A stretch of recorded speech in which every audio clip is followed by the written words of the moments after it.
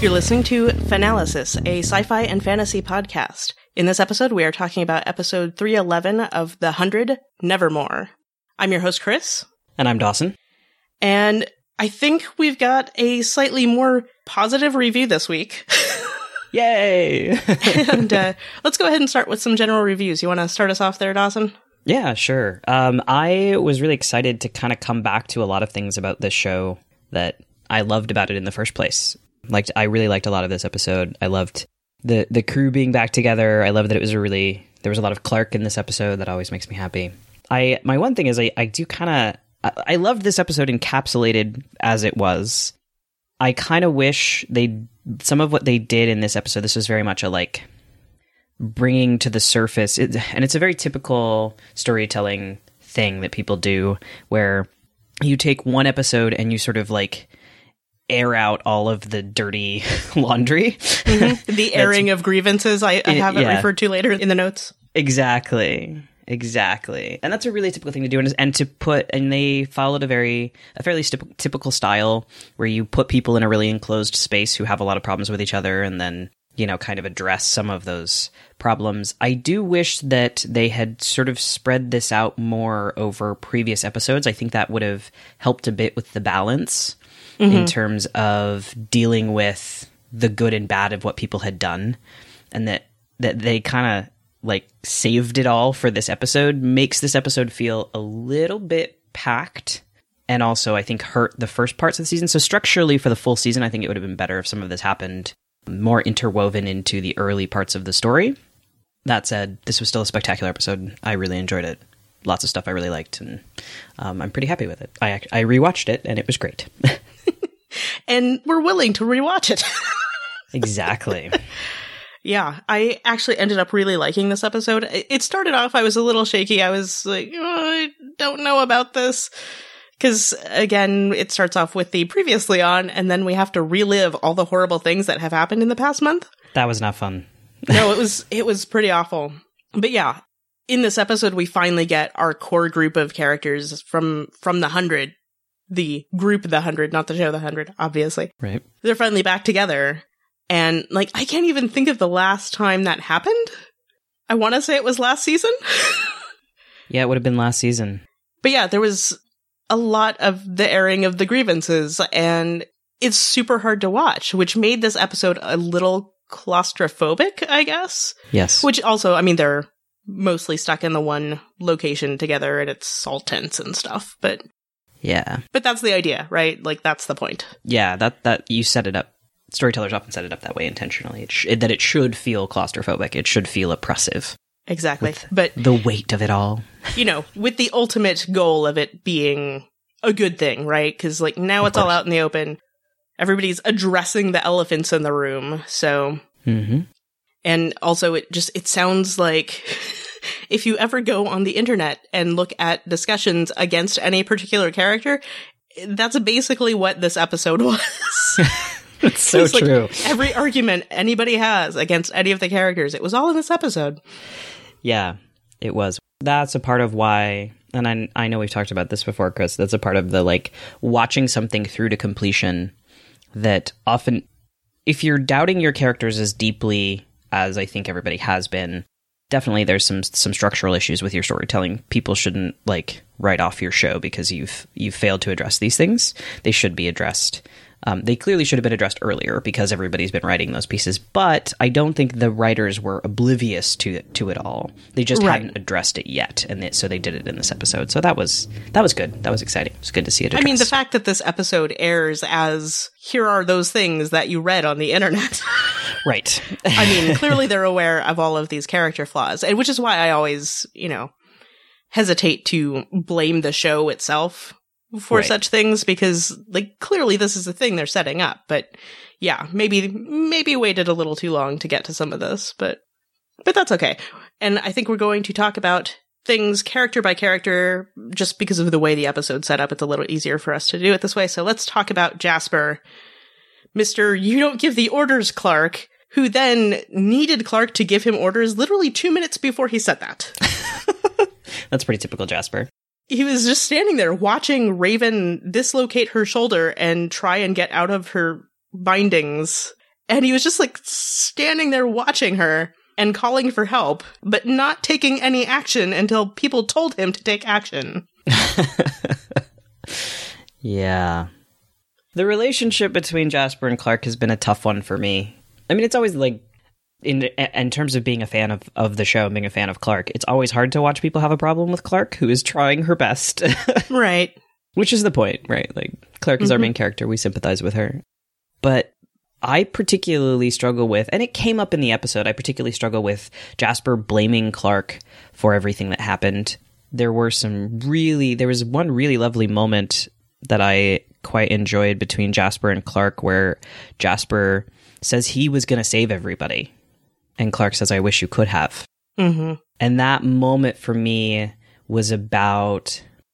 One of the things I always liked about The 100 is that it didn't try to simplify what are, by their nature, very messy, complex issues. Right.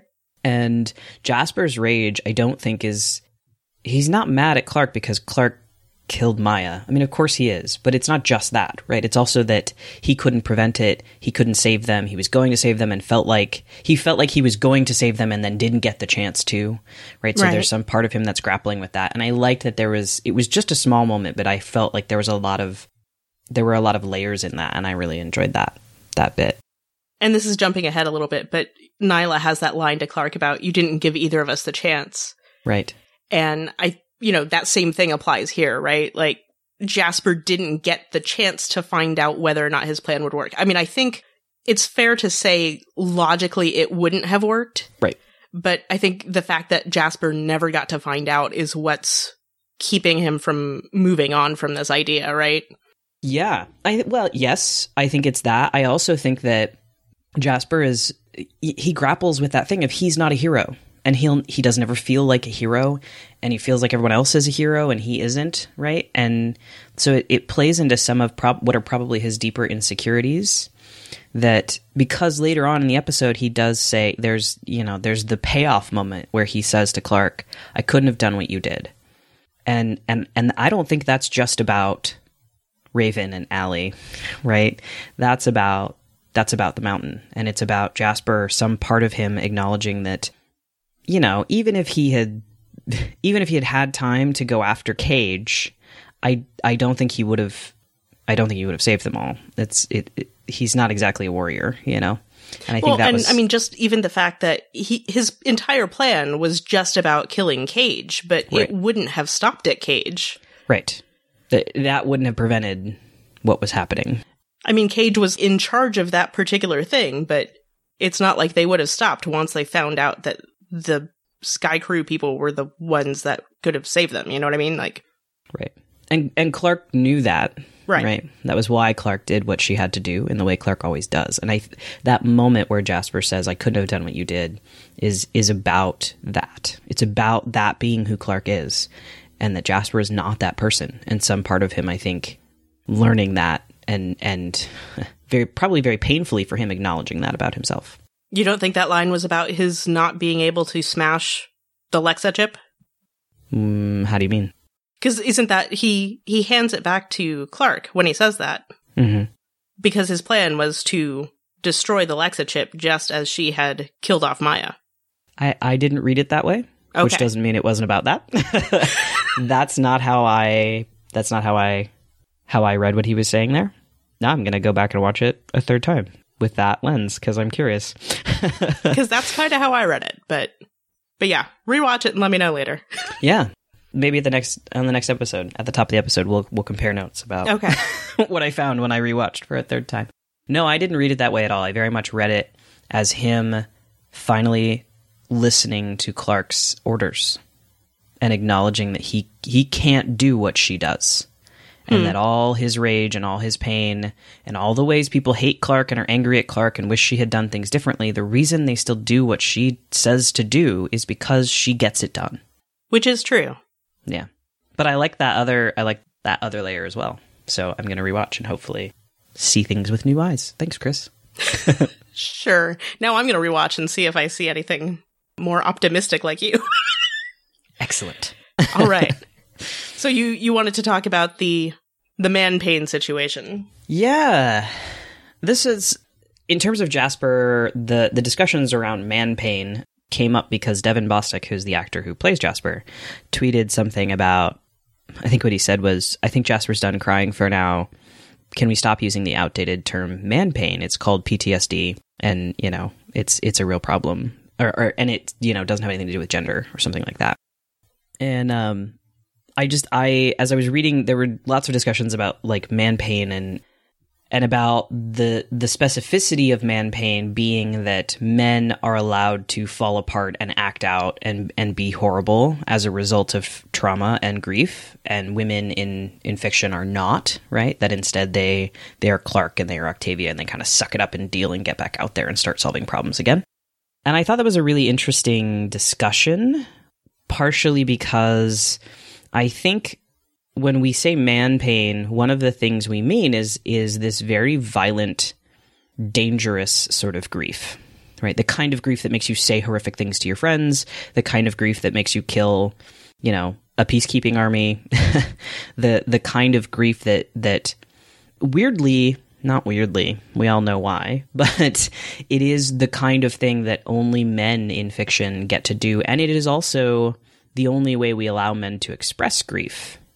I don't think that if Jasper had kind of gone the Clark route, you know, in Clark's grief, she's carrying on Lexa's legacy, trying to find a way to, you know, protect this chip that has a part of Lexa in it, like is really committed to the non-destructive pieces of grief, right? That's where she is. She's not out there trying to wreck everything because she's grieving. I think if Jasper had been that person in the story, if he had carried on Maya's legacy, and I got all up in my head about how cool of a story that would have been for Jasper. If he became this almost obsessive voice for peace and for change and for preventing more slaughters, right? If he was fueled by Maya's last words, which were, none of us are innocent, right? If he became this sort of obsessive personality for that, I think that would have been totally fascinating. But I think what he got instead was this idea of man pain, which is, I'm hurting and everything is terrible, and so I'm going to wreck everything around me. And I'm bummed that that's our culture, that men only are allowed to express their pain that way, and women are never allowed to express their pain that way in fiction. I would like to see more crossover. Yeah, rarely anyway. Yeah. If I didn't know that you were so busy, I would suggest that you write the fanfic of Jasper doing that, but I know you are busy, so. I don't have time, but man, that would be cool. It just, to me, like, that's such a compelling, that would have been a much more compelling storyline for him. I don't love this storyline for Jasper. I know that people have talked about, well, he has PTSD, and that's, you know, something that's important to represent. And I'm like, yes. I'm not saying it's not. I just... Well, it's like how at this point, I mean, virtually everybody in the show does or should have PTSD. Yeah. Logically. So, yeah, I think the fact that we see Jasper repeatedly acting out in this way, even though it does make sense. I mean, I was having a discussion with one of my friends talking about how just based on Jasper's character, it's not surprising that this is how he's acting out. Sure. Because Jasper has always been rather selfish, really. Yes, agreed. You said that, and it totally pinged something for me that helps me understand better why I wish they had done something different with Jasper. And it's that one of the things I've always liked about The 100 is that their characters, often when their characters experience trauma or something really terrible, rather than expressing in ways that are very true to their character, instead, they are changed by those things. Their character changes. That's something that happened with Kane. It was one of my favorite parts of the show, was that he changes fundamentally as a person because of this terrible thing that happens, because of the culling. Mm-hmm. And I think that would, to me at least, that's a more interesting story, rather than to say, well, Jasper is a selfish person and so he's going to respond this way. Instead to say, what if the trauma, because trauma changes you. You're not the person you were before. Mm-hmm. I would have enjoyed seeing Jasper being utterly changed by that. And to play with that would be cool, I think. That's something I've always liked about the show, is how these traumatic experiences change people. They don't just make them more or worse in terms of who they are. it changes who they are. And that's, to me, absolutely fascinating. The same thing happens with Jaha, right? He becomes this religious leader after this, journey to the ground. He goes kind of crazy. And that kind of thing is interesting to me, how trauma changes you. Shall we talk about Bellamy now? Oh, Mr. Bellamy. I'm struggling. Yeah, I think a lot of people are struggling with Bellamy the whole season, really. I thought it was rather ironic that in this episode he seemed to have to be the cool-headed guy in regards to Raven/Allie's provocations. Like, that was weird, right? That wasn't just me. That was weird. That was a weird character choice. Yes and no. Yes and no. Here's the thing that I thought was really weird. The scene where Clark freaks out at Raven/Allie, and then, Bellamy has to come in and be, like, level-headed guy. I was like, what is happening? It felt really weird to me. I agree. It was strange. What they did with Bellamy this episode was very odd to me. It didn't feel like him. I can rationalize it in the sense that it starts off with that interaction with Bellamy and Octavia, where Octavia is basically just rejecting Bellamy. So maybe Bellamy's all in his head about that. I mean, I don't know. I suppose. It was just, to me, it was a strange... I think it's that they needed someone who was going to be the level-headed. You need someone who is essentially unaffected. You have to have that in order to maintain order, right? You have the one, like, grounding person. And Clark should... To me, it should have been Clark. As much as, and I've heard a lot of people say that they want to see Clark's grief, they want to know that, like, losing Alexa meant something to her, all of those things, fair enough. I get why people want that, but to me, the level-headed person should have been Clark, because that is who Clark is. That is her ultimate strength, is in the face of... But she's not always, though. Clark tends to get emotional about certain things, and I feel like Raven/Allie was really digging into those sore spots that Clark has. I can accept that, but for me, it should have been, like, Sinclair. I would have loved for it to have been Sinclair. The problem, I think, is that Sinclair is not entrenched enough in the drama with all of these people. Which is why it makes sense that it should be Sinclair. To be the level-headed guy. Like, he's not super involved in their interpersonal drama. From what we've seen of Sinclair, he's been a really level-headed, reasonable guy. I know he's not, quote-unquote, a main character, so... I get why it's not him, but I think logically it probably should have been. I mean, yeah. But storytelling-wise, like, it doesn't make sense for it to be him. I know. I kind of get why they went with Bellamy. There's kind of no one else to do that role. I guess it could have been Monty, but they had that stuff with him later in the episode, so then that wouldn't work, right? So I get why it was Bellamy. It just seemed very strange. It doesn't seem like his personality at all. Mm-hmm. That's not the kind of character he is. But B, it was sort of I guess they were trying to give him a bit of a hero moment. That kind of thing is a hero moment. When you are the person unaffected by the manipulator in this scenario, right? That's a bit of a hero moment. You're sort of the stolid, stable character. But it was weird because they gave him a hero moment, like, right amidst all of the mess of, like, meeting Nyla and, like... Right. all of the... And, like, pulling a gun on her and, like... clearly seeming to not feel remorse for what he's done, and still feeling like Grounders are terrible people. Yeah. It was the whole thing was a strange... Bellamy this episode is very weird to me. I couldn't figure out what's going on there. Yeah. Because it's one of those things, they do occasionally set up Bellamy as a leader type, but I feel like when he's been most likable is when he's Clark's second-hand man kind of secret agent guy. You know what I mean? Like, I don't know. No, but I just felt like Bellamy was weird this episode. I loved a lot of the stuff they called out about Bellamy. I'm interested to see what they do with him. A lot of people have talked about them setting Bellamy up for a redemption arc, and like I said, there was that him being the sort of level-headed one in this scenario is a bit of a hero moment. But what's weird to me is everyone is like, they're setting Bellamy up for a redemption arc, but they're not.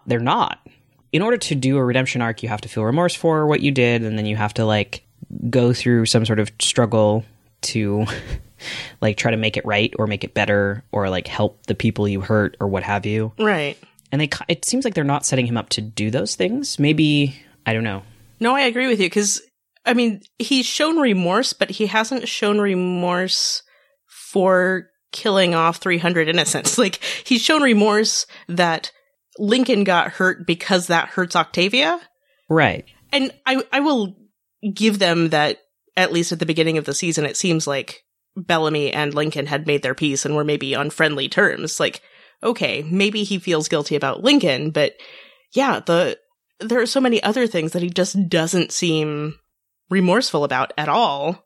So yeah, I don't know where they're going with this. I'm confused. I'm genuinely curious if they're going to kill off Bellamy. They've kind of made him into a horrible person, right? Like, there's, in the sense that, like, there's nothing there. There is, because he doesn't feel remorse, there's nothing there for us to, like, be motivated to forgive him. Why would we? He's not asking for forgiveness. He thinks what he did was what he had to do. So then, like, what do you do with a character like that? There's only one direction for them to go, which is to sacrifice themselves to save everybody. That's the only way you redeem a character like that.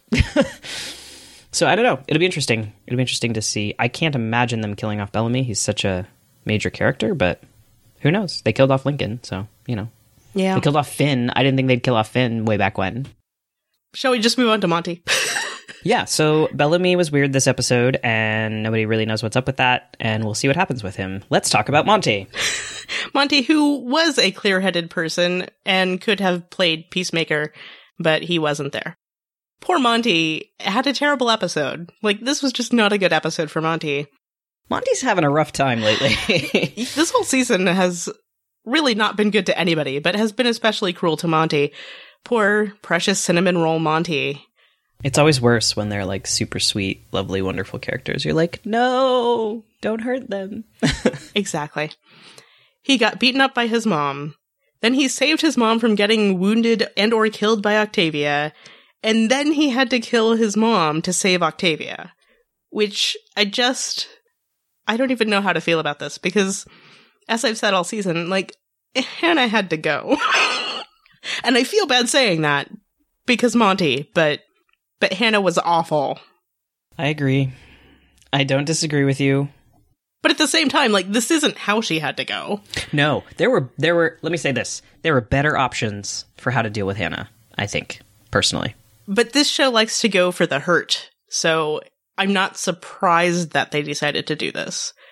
But at the same time, I was watching the scene and I was like, why couldn't Monty have, like, pistol whipped her? This is my thing about guns, right? I'm like, why aren't more people hitting people with guns? A petition for people to shoot less and smack people in the face with guns a lot more. I'm just saying. I am not at all surprised that this was the direction they went, given the season that we've had.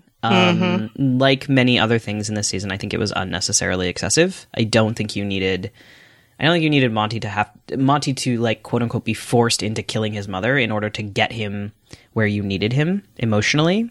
It just felt like too much. I sort of chalked it up on my list of, like, the list of things this season that I'm like, you did not need to go that far. That was not necessary. But it is what it is, you know? And Hannah did have to go. I agree. But then there's that painful scene with Monty and Octavia driving back to Nyla's shop, I guess. Trading post, thank you. And so one of my friends is like, Monty should not be driving right now. True. It's like, that's a good point. Yeah. Poor Monty. Yeah. That was rough. I didn't love it, but, you know. It is what it is. It is what it is. Hopefully that means Monty's going to get some storyline coming up soon, because I miss Monty's storyline. Yeah. There's not been enough of it lately.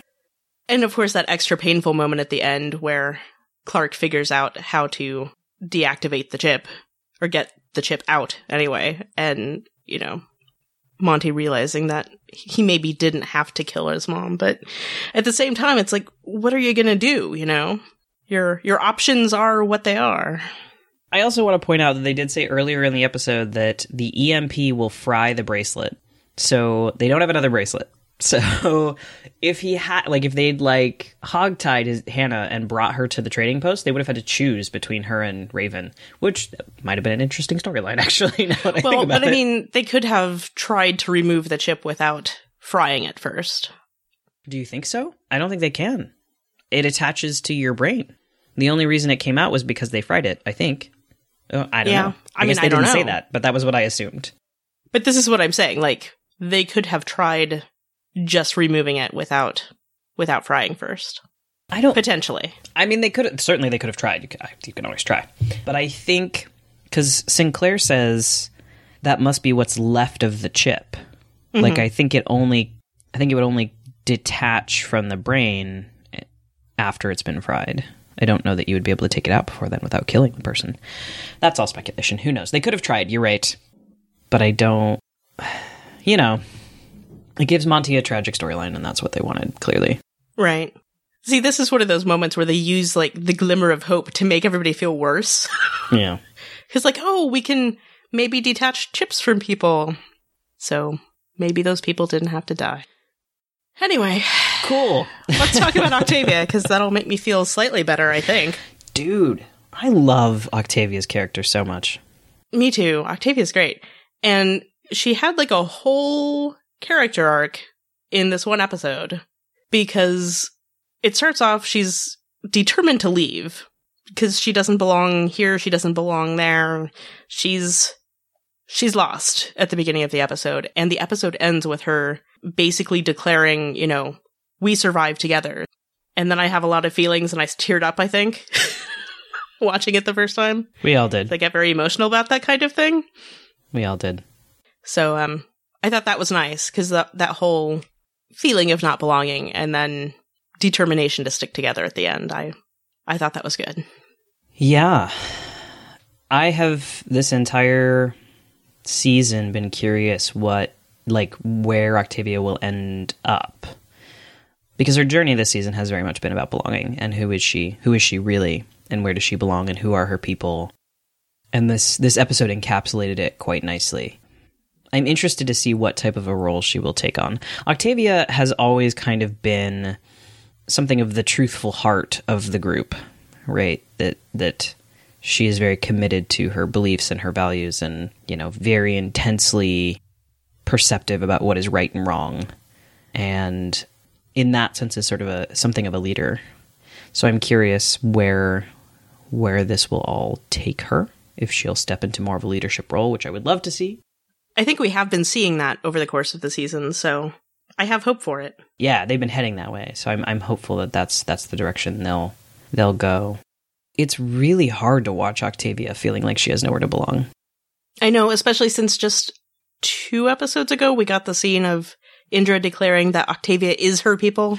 I know. All I want in life is for Indra and Octavia to have a reunion, and for Indra to be like, no, you belong with us. You're my child now. I want that. Poor Octavia deserves a family. She does. Which I say even though she's, like, the only one who actually has a sibling. But yeah. It hurts so much. It does. She was great in this episode. I thought it was interesting that when they got to the trading post, Clark and Nyla was there. Clark was like, "I'll talk to her." I was like, wouldn't it make more sense for Octavia to talk to her? Because Octavia's kind of always been a bridge between the Sky Crew and the Grounders. Well, but Clark was going to talk to her because they have history. Clark knows her. Yes.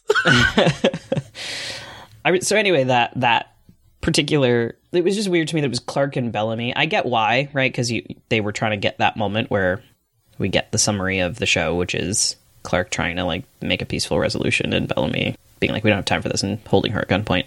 Not cool, Bellamy. Not cool at all. But I think Octavia would have been a better choice to have that conversation rather than Bellamy, and yet. Exactly. That one I agree with. It's like, Octavia should be your backup, Clark, not Bellamy. Yeah. You've chosen the wrong Blake. Yes. But they didn't ask me, so. Yeah, that's right. Also, a bit of a side note, it took me a second viewing to realize that the reason Octavia needed new clothes at the trading post is because the old ones were covered in Hannah's blood. Thanks for reminding us all, Chris. I know, I'm sorry.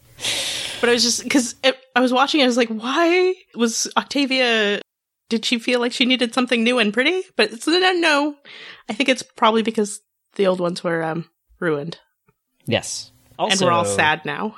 I'm sorry. Besides the blood, there was also, like, a lot of mud in that scene. She was, like, thrown in the mud a lot. So blood and mud. Actually, here's another thing that I forgot to mention. Where was Octavia when Monty came out of the dropship? Like, what was she doing? A good question. Did she need a bathroom break? Is that why she was off in the woods? I'm going with that. That sounds like a great reason. It was possible. I mean, that's all I can come up with. She might have been checking the perimeter. She might have been checking the woods to make sure that, you know, maybe she heard a sound. That seems possible. That's fair. I mean, all of that is stuff that could have happened. But, like, Monty came out of the dropship and Octavia was nowhere to be found. And I was messaging my friends, where is Octavia? It's like, this is not okay. Octavia better be all right. Basically, yes. The other thing I thought of, which is sadder, in my opinion, is what if she went to where the graves of the dead from the dropship are to, like, visit them since they were at the dropship? That's so angsty that you should write for the show. I'm just saying. That might have been it. Anything else about Octavia? That's all I got for Octavia. She's great. I'm excited to see where she goes. Shall we talk Sinclair? Let's talk Sinclair. The master engineer. Because, like, we knew he was protective of Raven, but it's always nice to see it. And I don't think we've ever seen him more protective of Raven than we have in this episode. He basically calls Raven his child. Pretty much, yeah. Which I think is spectacular. Because it was the line, she's all I have left or something, isn't it? Yeah. Which then got me thinking, do we know anything about Sinclair's family? I don't think so. I want to say there was some mention of a wife in the first season. So maybe she died on the way down? I think it's either heavily implied or, yeah. I'm not sure we ever get mention of her again. Unless I missed it. Interesting. Yeah, so that was sweet, but also heartbreaking. Mm-hmm. Sinclair kind of declaring Raven immensely important to him. Which is nice, because that's always one of our... I think we've had the discussion about poor Raven doesn't have much in the way of family, so... Finn was her family, remember? Yep. Oh no. Finn is dead. This is all really sad. But Sinclair, she's got Sinclair now. She does have Sinclair now, you're right. Let's talk about Sinclair. Abby. She has Sinclair and she has Abby, and she has, like, you know, like, I'm pretty sure she and Octavia are bros, so she's got, like, you know, an almost sister, basically. But that's like 90% fandom created, isn't it? I mean, yes. Mostly because they don't have a lot of scenes together, but I will point out that there was the scene in the first episode of the season where Octavia says, try to keep up, and Raven makes this face. Or that was, to me, a very... I know other people read it with other lenses. To me, that felt like a very sibling-type vibe. That's fair. And, I mean, earlier this season, too, here Raven was close to Gina, it seemed like. Yeah. And we're sad again. I'm sorry. Why? Anyway, but we're talking about Sinclair. Okay, so Sinclair, we got... Raven is exciting to talk about. Sinclair is rad. We will, yes. Sinclair is rad. It was great to see him caring about Raven. But what I thought was really interesting was to see how he interacts with the delinquents. Because, like, technically he's the highest ranking guy there, but he seemed really willing to follow their lead, which I kind of liked. You know, Sinclair maybe knows he's not a leadership type of person. He seems pretty willing to go with whatever the kids' plans are. Yeah, that was pretty cool. It was also kind of funny, because he's like, he is the adult. Like, right. He's the only real adult in the group, and yet most of what he does is take orders. And be super engineering-y. He's very engineer-like. That's true. But I feel like it's kind of maybe taking a cue from Kane, because remember there's a scene in season 2 where Kane seems really willing to let Clark make some decisions regarding, especially, like, grounder interactions. Yeah. Yeah. I mean, I think there's that sense of... Kane says this at one point, you know? And then Abby repeats it back to him, right? They haven't been kids since we sent them down here. Mm-hmm. And I think they all kind of know that. And especially this core group, who are the group who kind of got the delinquents through that first season Lord of the Flies experience. Right. They were the leaders in that sense. So they have some of the most experience in all of this. Still, it's fascinating to see Sinclair just kind of roll with it. Definitely. Okay, so let's talk about Raven / Allie, because pretty much one and the same for much of the episode. Because, oh man. This is the part that's hard to talk about, just because it continues the whole terrible things happening to Raven, but also Lindsay Morgan's doing a great job. It's so true. This is horrific, but also, man, Lindsay Morgan is so good. But I felt bad for her because she was tied to a bed for almost the entire episode. Yeah. Yeah, there's a lot of, back to the, stop torturing Raven Reyes 2016.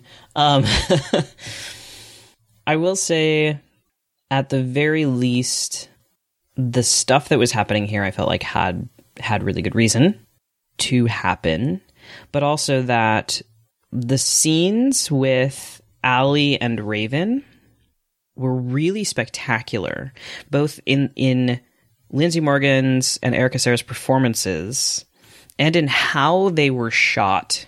The ambiguity between what is Allie and what is Raven. Obviously, Raven is, quote-unquote, being controlled by Allie, right? But that line where Raven is saying terrible things to Clark, and Clark says, "You're not going to get to me, Allie," and Raven says, "It's not Allie, Clark, it's Raven."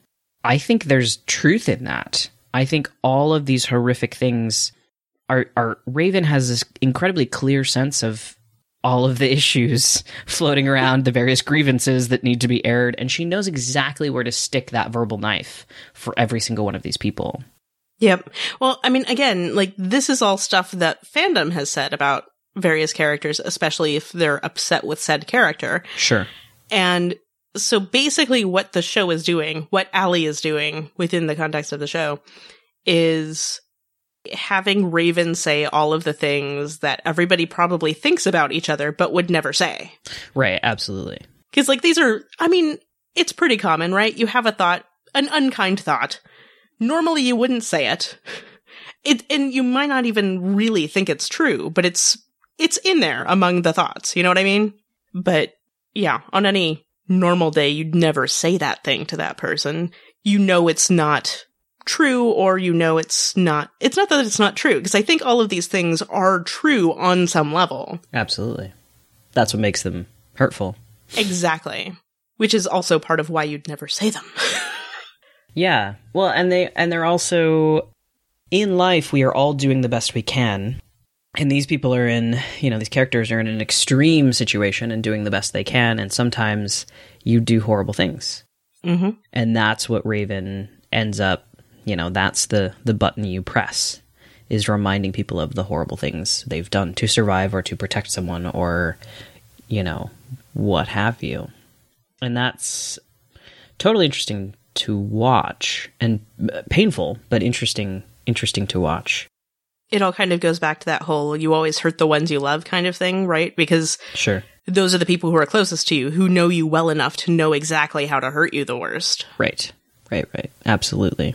And there's so much baggage between all of these people, right? That's that's the whole idea of this episode, is there's so much existing baggage for all of these folks together. And even going back to season 1 with Bellamy throwing the radio into the river. Yeah. And how that indirectly gets 300 people killed, so. Yeah. Yep. Yeah, there's, and Raven has all of that because she's a part of this group, and I think that's really interesting, the way that Lindsay Morgan plays the line between her as Raven and her as Allie. There are moments where she is Allie, and there are moments where she feels like Raven, and there are moments where she's somewhere in between. And that is a fascinating bit of acting. To watch her do that is so cool, first of all, to see an actor in various gradations between two characters. Mm-hmm. But second of all, how it's shot and the ways, it was on rewatch that I really noticed this, how when they cut to Allie and then cut back to Raven, it's like there's a communication between them. Mm-hmm. And that's really interesting to me. I don't know, just the way if you go back and watch it, the way it was shot was totally fascinating. And then layer on top of that, Lindsay Morgan doing this amazing job of like being further, closer to Raven or closer to Allie, depending on what she's saying and how she's saying it and what's happening in the scene. Totally fascinating acting stuff. So cool to watch. And then, of course, we finally get back to actual Raven by the end of the episode, which, thank goodness, my poor heart could not take more of Allie having possession of Raven. We missed Raven, and now she's back. Yay! And that whole, Octavia has that line about, I've never been happier to see somebody in pain, or whatever it is. Yeah. I was like, that's the 100 fandom in a nutshell. Right? Exactly. And Raven kind of laughs, like... that final scene was so good in general. But I missed you, Raven. I'm so glad you're back. I'm stoked to see Raven in the next episode. That's what I'm glad to see Raven back and being Raven and like coming out of this experience and how that's going to impact her and affect her. Like, again, getting back to the things I loved about this show, which is that the story of how the things they experienced changed them. Mm-hmm. And I'm curious to see how that goes with Raven. I'm excited about that. I'm excited about the fact that Allie seems terrified now because that she's terrified of Raven. Like, that's super cool to me. Because she's Raven is going to save the you. world with her brain. Yes! Isn't that awesome? I love that. It's great. Speaking of saving the world, let's talk about Clark. Oh, Clark. To wrap up things, I thought we'd save Clark for last because you and I both love Clark. And poor Clark has had a rough episode. Clark has had a rough many episodes. It's true.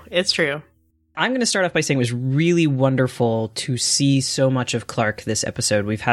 Things have been fairly light with Clark time, and it's good to see her again. It's good to see her back with the other delinquents. Hard to see her with them because of everything that's going on, but good to have her back in that role and doing what she does. Yep. But yeah, poor Clark gets so much blame this episode, which, given the episode, makes sense. But it's hard to watch. It is hard to watch. It's an interesting exploration of things because I always call back to the line at the end of season 2, I bear it so they don't have to. Mm-hmm. And that is sort of, to me, one of those essence of character lines, right? That's kind of who Clark is. She makes the hard decisions and is constantly solving problems and just like on the edge of this sort of desperate leadership. I always wonder what'll happen to Clark. I would be interested to see in season 4, if anybody from the 100 is listening, I would be interested to see in season 4 an opportunity for us to witness how these characters have been changed by what's happened so far, right? Like, that'd be cool. I would love to see what happens to Clark when she is not desperately running from one life and death scenario to another, and how that probably would mess with her now. I'd be really curious about that, because that's all she's been doing for however long they've been on the ground at this point. I feel like we got a glimpse of that in episode 306, because we actually see her and Lexa, like, having downtime. Very true. For the first time ever, basically. So she goes back to drawing, is what Clark does. Oh, that makes my heart happy. That was before awful things happened, so or more awful things, rather. But, oh no. I know, I'm sorry. Why are you gonna make me sad, It's not Chris? me, it's the show! And now we're all depressed again, I'm sorry. Yeah, that's okay, though. Because that's sort of the nature of Clark's character, right? You just watch her. She's so weighed down by everything that's happened. And still doing her best to make choices and do the things she's supposed to and solve problems and save Raven. And she's going to have to save her mom, like... Oh, that hurts so much. With Clark and her whole conversation with Jasper, which, let's talk about that, too, because Jasper was super nasty to her. And that made me madder at Jasper. Indeed. As it should. You be nice to Clark. Don't be rude, Jasper. Yeah. I think some of that, too, is Like, it's so sad and hard to watch, Clark losing everyone. But also, some of that is about addressing the fact that Clark is so out of the loop with what's going on with everybody. I actually thought about that with her dealing with Bellamy. She hasn't been there for who Bellamy is and has become and what he's been doing. And again, I get curious, like, what they're going to do with Bellamy and where he's going to go from here. I would be so fascinated for Clark and Bellamy to be on opposite sides of a war. That would be interesting to me. Which almost happened, kind of. It got very close. I'm curious to see if there will eventually be a payoff of, because there was all that lead up to that, and then obviously 307 happened and that didn't happen. But what happens, unless at some point they turn Bellamy around, which they really haven't done yet. I know people keep saying they're leading him to redemption, and I'm like, no, they're not. So they really haven't turned him around in terms of his perspectives and what he wants and how he deals with things and what he thinks. So I'm curious what will happen with him and Clark. Clark is so out of the loop, she hasn't witnessed who he's become, or who he's gone back to being, I guess, because he's much more similar to Bellamy in Season 1 than he was to Bellamy in Season 2. Right. And I'm curious what will happen as Clark sees more of that, right? I don't think nothing has really gotten through to her yet, but the enormity of everything that has happened and how everyone has changed. But she wasn't there for that.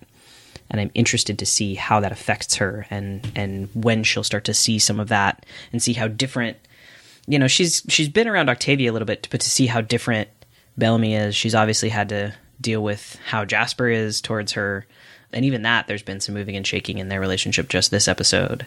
So I'm curious to see how Clark will respond to all of that new information, of all the things she really may have heard about but hasn't been there for and seen the true reality of. Right. I'm actually really curious how they're going to deal with this, because they moved from the Pike situation right into the situation of Allie basically having control over everybody. Right. And it so immediately switched over, and Clark was only there for a short while Pike was in control. So how are they going to navigate that, even just Clark being back in Arcadia, if that's what's going to happen, I don't know, and it should be interesting. Poor Clark. I'm stuck in poor Clark. Somebody get her a blanket and some tea, and Clark needs a hug, and so do I. Yeah. A blanket and tea and a hug and 3 months off from having to manage people. Oh, man. We didn't have Nyla on this list, but I just want to point out that I loved her character. I like Nyla too. I hope she survives. I do as well. I appreciate that they didn't kill her this episode, by the way. I was worried. Yeah. I was worried that, either Bellamy would kill her. I wasn't too worried about that because, again, we're up in the air about what's going to happen with him. But I was worried that Allie's drones or, Allie's people would come and Nyla would, die. So I was nervous about that. I'm glad that didn't happen. Yeah. Let's hope she followed Clark's advice and went on her supply run or whatever. Yes. Here's hoping. And stayed clear long enough for Allie's drones, whether mechanical or people, finish what they were doing. Yeah. Hopefully she's safe. She is a character I really, really liked. I also liked what she represented. When I talked about before things getting back to some of the stuff I loved about the show before it kind of got off the rails. Nyla's character are the kinds of characters I loved about the show, who ask the questions that we should be asking. And again, not simplifying complex issues. I love that scene where, Clark is like, would you have helped us? And Nyla goes, well, you didn't give either of us the chance to find out, right? That scene we talked about earlier. Mm-hmm. Such a good scene. I love her character, and I love what her character represented. Her character represented a lot of things about the show that I feel like have been missing, so it was good to have that back again. So, more Nyla in the future, please. Yes. Please. By which we mostly mean don't kill her. Yes. Bring her back and don't kill her. Both of those at the same time.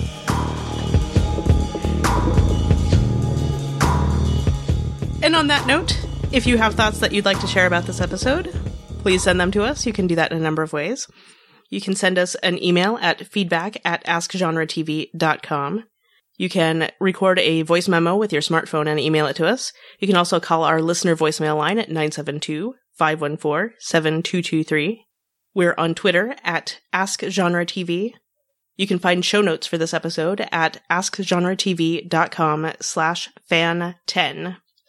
Finalysis is part of the Ask Genre TV family of podcasts. We've got other episodes of Finalysis about Winona Earp right now. We have podcasts for Lost Girl, Orphan Black, Killjoys, and a couple of other things. You can find all of those at askgenretv.com. Thank you so much for joining us. My name is Chris. And I'm Dawson. Thanks for listening.